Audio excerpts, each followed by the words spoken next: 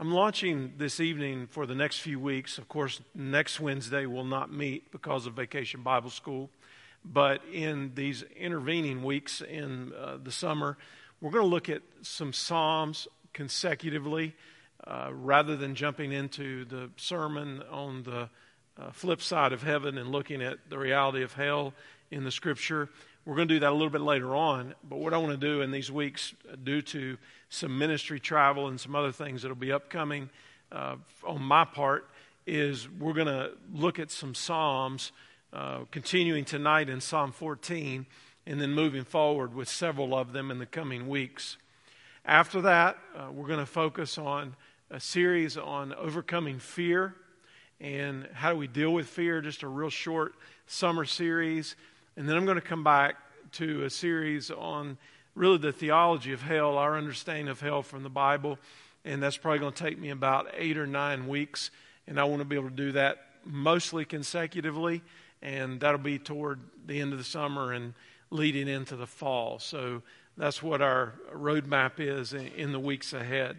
But this evening, our focus is in Psalm 14 on the futility of unbelief. Now, I want to think about this from a couple of different angles. One, the reality of people who just are obstinate unbelievers who want nothing to do with anything supernatural or anything that is outside of themselves or outside of this world. And then I want us to think about the effects of unbelief in the culture, even by people who perhaps use the language of God or use the language of religion, but in reality are not following a biblical map at all for their lives or for their decisions. And we're going to look at this at a couple of different angles as we go along here this evening. And I want to start by drawing attention to the religiously unaffiliated in our country. Let's think for a moment about the United States. The nuns, N-O-N-E-S, is a category that comprises one of the fastest growing groups in the United States. And it experienced a rapid growth from 2007 to 2014 in particular, and it jumped from 16% of the population to 22% of our population who say they have no religious affiliation at all. Since 1990, the percentage of Americans with no religious affiliation has actually tripled. And if you look at the millennial generation, which is that larger generation that's younger, 35% of them identify as religiously unaffiliated. So just do the simple math. That's more than 1 out of 3 within that generation that's coming who says they're not affiliated with anything. Now, I'm not going to get into the aspect of what that is going to mean for the church in the West in the long run. I think you can draw some of your own conclusions short of a spiritual awakening. But the religiously unaffiliated share of the population that consists of people who would identify as atheist, agnostic, or nothing in particular now stands at 26% of the total population in the United States.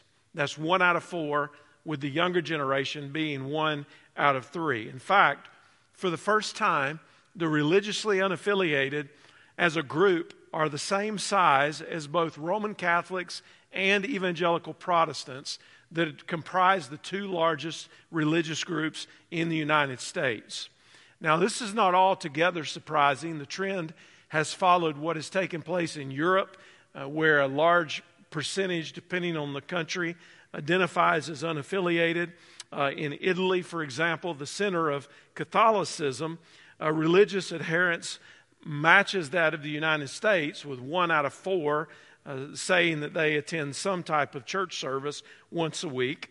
Other populous European countries like Spain and Great Britain have fallen to all-time lows, while in Germany and France, fewer than 1 out of 10 people attend church 1 time a week or more. That's 10% or less in those 2 nations. So that just gives you a snapshot of kind of where things have trended. Meanwhile, God's church has grown significantly in the global East and the global South, Sub-Saharan Africa, places like East Asia, Southeast Asia, South Asia. God's church is advancing, but here in the West, we're seeing more and more of a secularization and a lack of belief. Now, there's something called the theory of secularization, which says that as societies become more modern or more advanced, they become less religious. I would couple with that, the more prosperous societies get, the less they tend to have faith because they're self-dependent. They don't see the need for anyone other than themselves. Psalm 14 addresses the futility of unbelief. The psalm is simply titled To the Chief Musician. It's a psalm of David. David is the author, and I think he is looking ultimately to God himself. And this psalm was intended to be used for corporate worship. And in the book of Psalms, there are 53 of the Psalms that are designated specifically for corporate worship. G. Campbell Morgan said the thought of the whole psalm is the safety of godliness and the peril of ungodliness. David is concerned about people around him who are living as if there is no God, people who fail to acknowledge God, people who practically ignore God, and maybe even people that are antagonistic toward God and people who have faith. And the psalm addresses the reality of what it's like for people who do believe to live in the midst of a lot of people who don't believe. And then the psalm ends on a positive note, really yearning for salvation, for God to restore the fortunes of his people. So let's read these 7 short verses, and then I want to share some truths with you about the futility of unbelief. The fool says in his heart, there's no God. They are corrupt. They do vile deeds. There is no one who does good. The Lord looks down from heaven on the human race to see if there is one who is wise, one who seeks God. All have turned away. All alike have become corrupt. There is no one who does good, not even one. Verse 4, will evildoers never understand? They consume my people as they consume bread. They do not call on the Lord. Then they will be filled with dread, for God is with those who are righteous. You sinners frustrate the plans of the oppressed, but the Lord is his refuge. Verse 7, oh, that Israel's deliverance would come from Zion when the Lord restores the fortunes of his people. Let Jacob rejoice, let Israel be glad. The futility of unbelief points us to the truth that unbelief says there is no God. Unbelief says there is no God. Notice verse 1. It's exactly what he says. There's no God. Now, you'll find it interesting, I think, here that the word for fool is plural. It also is minus the definite article. The psalm is not highlighting an individual foolish person, even though the individual foolish person would be encompassed in the group. It's dealing with an entire category of foolish people. It's a collective attitude that there is no God. Now, in an effort to accurately communicate what many people in this category believe, I bring to you a couple of definitions, one from the American Atheist and one from the American Humanist. You can find this on your own, online. I don't know why you'd want to, but here they are. From the American Atheist, atheism is the comprehensive worldview of persons who are free from theism and have freed themselves of supernatural beliefs altogether. It is predicated on ancient Greek materialism. Atheism involves the mental attitude that unreservedly accepts the supremacy of reason and aims at establishing a lifestyle and ethical outlook verifiable by experience and the scientific method, independent of all arbitrary assumptions of authority and creeds. And then from the American Humanist. Humanism is a philosophy, a worldview, or a life stance based on naturalism. This is something that I refer to on occasion. And philosophically and from a religious perspective, it's the conviction that the universe is all there is. Nature is all that is existing or will exist. It says here, humanism serves, for many humanists, some of the psychological and social functions of a religion. Is that not interesting? But without belief in deities, transcendental entities, miracles, life after death, and the supernatural. Humanists seek to understand the universe by using science and the methods of critical inquiry, logical reasoning, and skeptical evaluation of conjectures and conclusions to obtain reliable knowledge. Now, what does the Scripture say here about the foolish, those who say there is no God? Well, it indicates here that the foolish person is wickedly foolish, meaning basically deficient in reasoning, acting contrary to sound wisdom. I think about a reference to someone whose name meant fool in 1 Samuel chapter 25, the rich man named Nabal.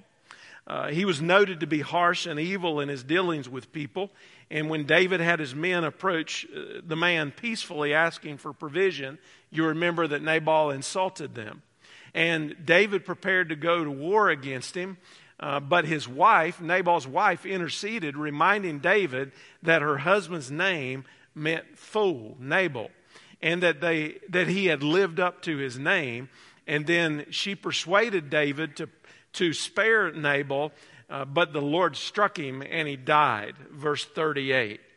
This is the type of person who is in it for themselves. Think about it. If you're not thinking about serving other people being valuable, having been created in the image of God, then you very much come down to this mindset of the survival of the fittest. Everybody's going to get what's theirs. It doesn't matter what it costs to other people. And the Scripture says here that they are corrupt, pointing to ruin and to devastation. The same word is used in reference to the destruction of Sodom and Gomorrah, and that's not by accident. The same word is also used regarding the earth that God was prompted to destroy because of the pervasiveness of sin and evil. The fool does vile deeds, abominable things, things that offend God. Now, what would be an example of this? Well, the issue of idolatry certainly would. That's a thread that runs throughout the entirety of the Old Testament, where the people would be drawn away to things that weren't God but represented a God. And time again, God would discipline his people. He would bring judgment, and there would often be a return, but then they would go right back to it. And in our culture, we don't think about, in a Western context, we don't typically think about constructing an idol that we put up on the dashboard of our car, or maybe we set up on the shelf at home and bring food to or whatever. But we've seen the influence of that type of idolatry that's serving of self because you're trying to get what you want. Now, the Scripture says here, there is no one who does good. Now, think about how this is opposite of what the creation narrative is. When God created the world, the Bible says that God saw everything he had made, and behold, it was what? It was very good. So everything that God made was very good, but now here are people who don't do any good. You say, what about common grace? Or what about things that people do that might be virtuous, but it might not be connected to something religious or spiritual? The point, that's the greater point of the Scripture, is the good that is being referenced here is something that would relate to the righteousness of God. So yes, people can do things that we might even deem as moral or acceptable or consistent with acting upon the common grace that they've been shown, but there's no righteousness to it ultimately. They're not able to please God with those things. And that's how it should be, because God's righteousness is far greater than what we can even conceive of in our limited thinking. Fools do nothing good related to the righteousness of God or redeeming spiritual value. Now, ultimately, a fool is someone who disregards God's word. Because after all, if there's not an authority, if there's not a supernatural, transcendent, and then also immanent God, then we're our own God. We don't need God, so we don't call it that, but we're our own authority. We're our own decision makers. And unbelief says that there is no God. I don't need him because I can do what I need to do, and there is no such thing as God beyond me. Now, I think in this context, evolution is the fruit of this. If you think about Darwin's work, if you've read much on evolution, if you've read much of really his entire worldview and philosophy, I read one quote today from Darwin that said, as soon as you realize that one species could evolve into another, the whole structure, speaking of the structure of religion, wobbles and collapses. And if man were nothing but a superior animal, where would that leave his spiritual dignity? And if he himself is the product of evolution, then what about his moral accountability to God? That's the thinking, that we don't need God, that there's no context for which we could need God. Now, I told you tonight at the outset that I also wanted to think about this from the angle, not just blatant unbelief, kind of belligerent people, the modern atheists that we think about that love to debate and are constantly writing websites and tweeting things anytime that there's anything from Christianity. We know those people. They're out in the open. They're obvious to see. But I want you to realize as well that unbelief also acts as if there is no God, even if the language of God is implemented. Now, this is sometimes difficult to discern, but you can very simply discern it by its actions. You can couch something in religious belief, you can couch it in some type of spiritual language, and it still be contrary to the Word of God. And ultimately, unbelief is a denial of the Word of God. Let's think about some current issues that we're dealing with in our country. One of the front burner issues at the moment is the Hyde Amendment. The Hyde Amendment has been a longstanding ban on federal funding for most abortions, and the current administration's budget proposal removes the Hyde Amendment that permits federal funding for most any type of abortion. Now, you can use all the spiritual language you want to use. You can couch it in whatever terms that you want to use. But if you are actively promoting the taking of innocent babies' lives, then that is a denial of the Word of God. It just very simply is. Thou shalt not murder. God didn't equivocate when he said that. Another issue that we saw recently, and this is a little bit closer to home, was that we saw the National Day of Prayer declaration. Now, I don't know if you read this or not. This is true. You can fact check this for yourself. The National Day of Prayer intentionally did not mention God at all. All it said was Americans from many religions and belief systems have turned to prayer. What does that even mean? Turn to prayer to what? Turn to prayer to the ground or the moon or themselves? Or, what does that even mean? There was an intentional absence of God, ironically, in the National Day of Prayer. What about some issues that foundationally redefine humanity? I looked at some headlines today. This is kind of across the spectrum. It has to do with a lot of human sexuality issues. And I very carefully drew headlines that are from what would historically be considered mainstream sources. So this is not radical websites that there's 2 or 3 people that adhere to it. These are mainstream news sources. Listen to what some of the headlines are. Margaret Cho talks polyamory, pansexuality, and her parents' gay bookstore. From the Today Show. Newsweek magazine headline.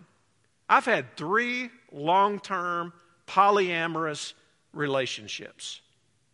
from the Dallas Observer what it's really like to be in a throuple, Thruple. The New York Times, not surprisingly, for my people, a transgender woman pursues an Olympic dream. NBC News, Iditarod's first transgender dog musher races to beat anti-trans sports bill. Another from NBC News. Teacher suspended after speaking out against pronoun policy for students. That was in Virginia. A teacher who stood up and said this is an assault on humanity because he would not use the pronouns that he had been instructed to use. And then I looked on a site called Healthline. Now get this.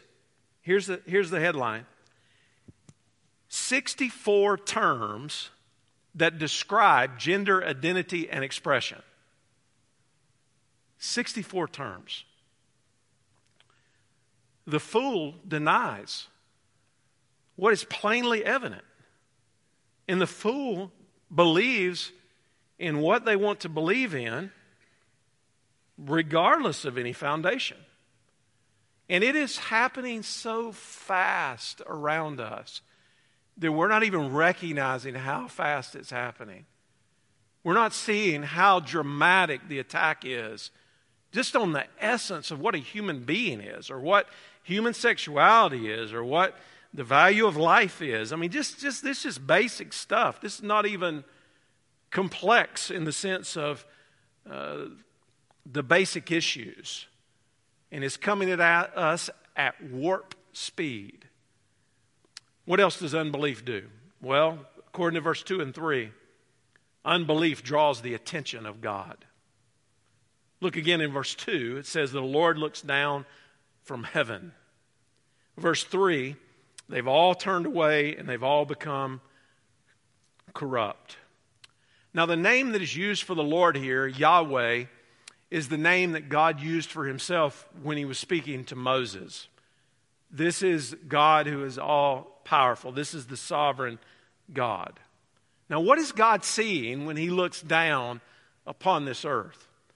Well, this is similar to the scene at Babel in Genesis chapter 11. You remember after the flood, God commanded humanity to increase in number and to fill the earth. People decided to do the exact opposite, and they said, let us build ourselves a city with a tower that will reach up to the heavens so that we can make a name for ourselves.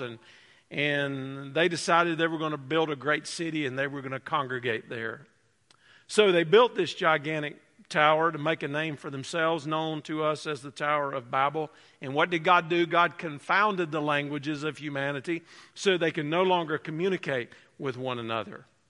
And when I see some of the things that I see happening now, I have to ask the question that's asked in the Scripture, how long, O Lord? How long will the insanity and the foolishness be permitted to go on? And God pronounced judgment on the wickedness that he discovered. Now, what is God looking for? He's looking to see if there's anyone who's wise. He's looking to see if there's anyone who seeks after God. He's looking for anyone who's not become corrupt.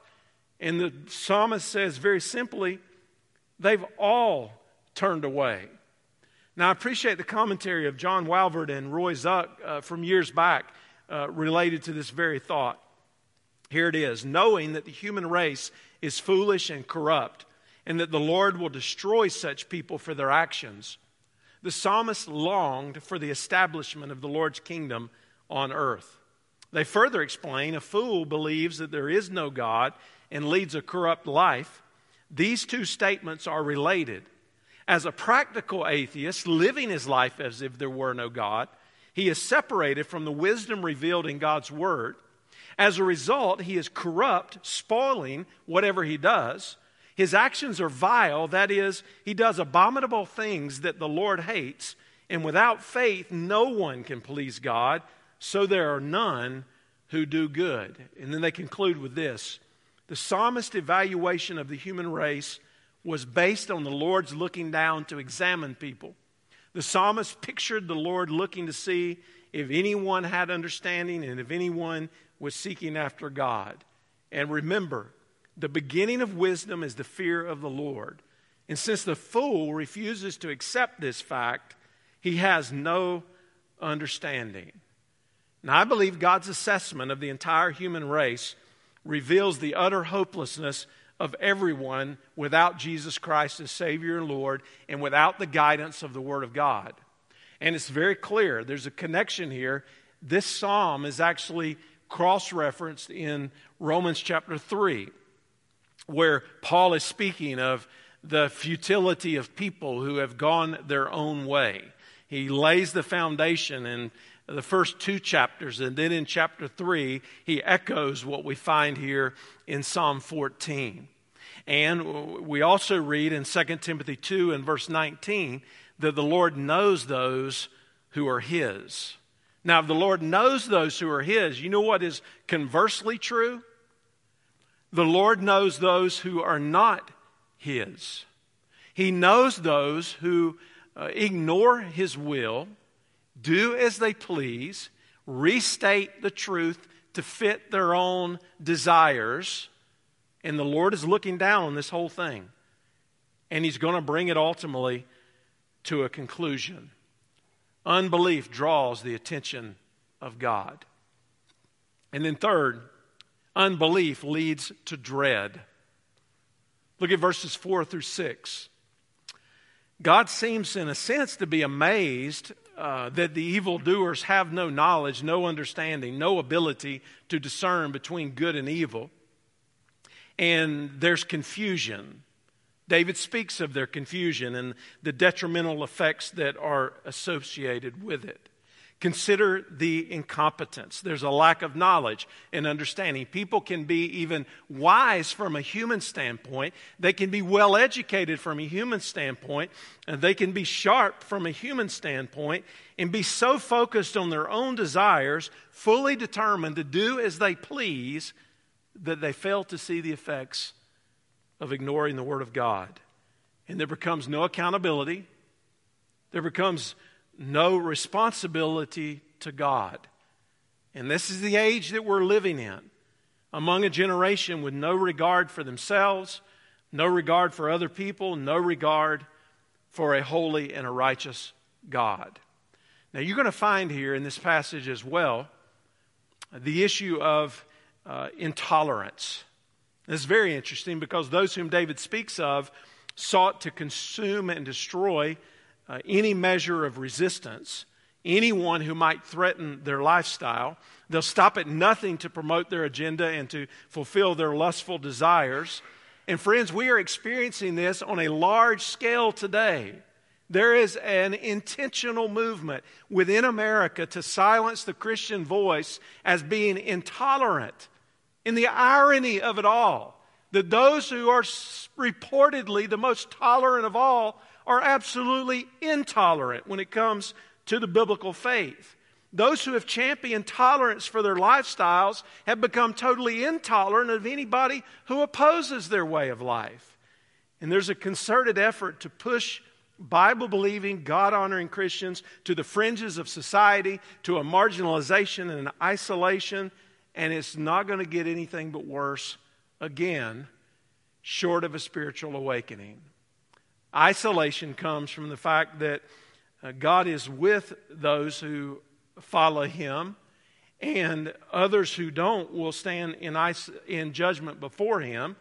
And we get isolated at times because our view of the Scripture is contrary to what is promoted, celebrated, encouraged, even preferred in the society that we live in.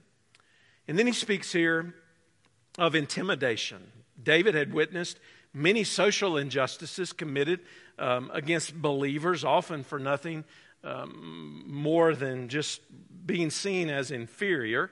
The attitude of marginalizing people and standing against people, and he's certainly speaking out against that. He says in verse 5, "Then they will be filled with dread, for God is with those who are righteous." And he says, "You sinners frustrate the plans of the oppressed, but the Lord is his refuge." So unbelief is leading toward that dread. Now, what does that say to us as Christians? Should we just get angry and get mad about it and just get nasty like the world is toward us? Absolutely not. In fact, that should be the opposite of how we respond. Now, understand that the gospel itself is a stumbling stone and a rock of offense. So while the gospel is a stumbling stone and a rock of offense, we're not to be a rock of offense as far as how we live and how we treat others. We're to treat other people as having been created in the image of God with dignity and love and respect, even when we don't get it in return. And our desire would be for people to see that there is a holy God who desires to save. That there is a God who has plainly but truthfully spoken to us in His Word. That He has given us the truth about how to know Him and how to walk with Him by faith. And because He's given us this as a gift, remember, we couldn't measure up. There was nothing good in us. There was no reason why God would have saved us. He just did by His grace and His mercy.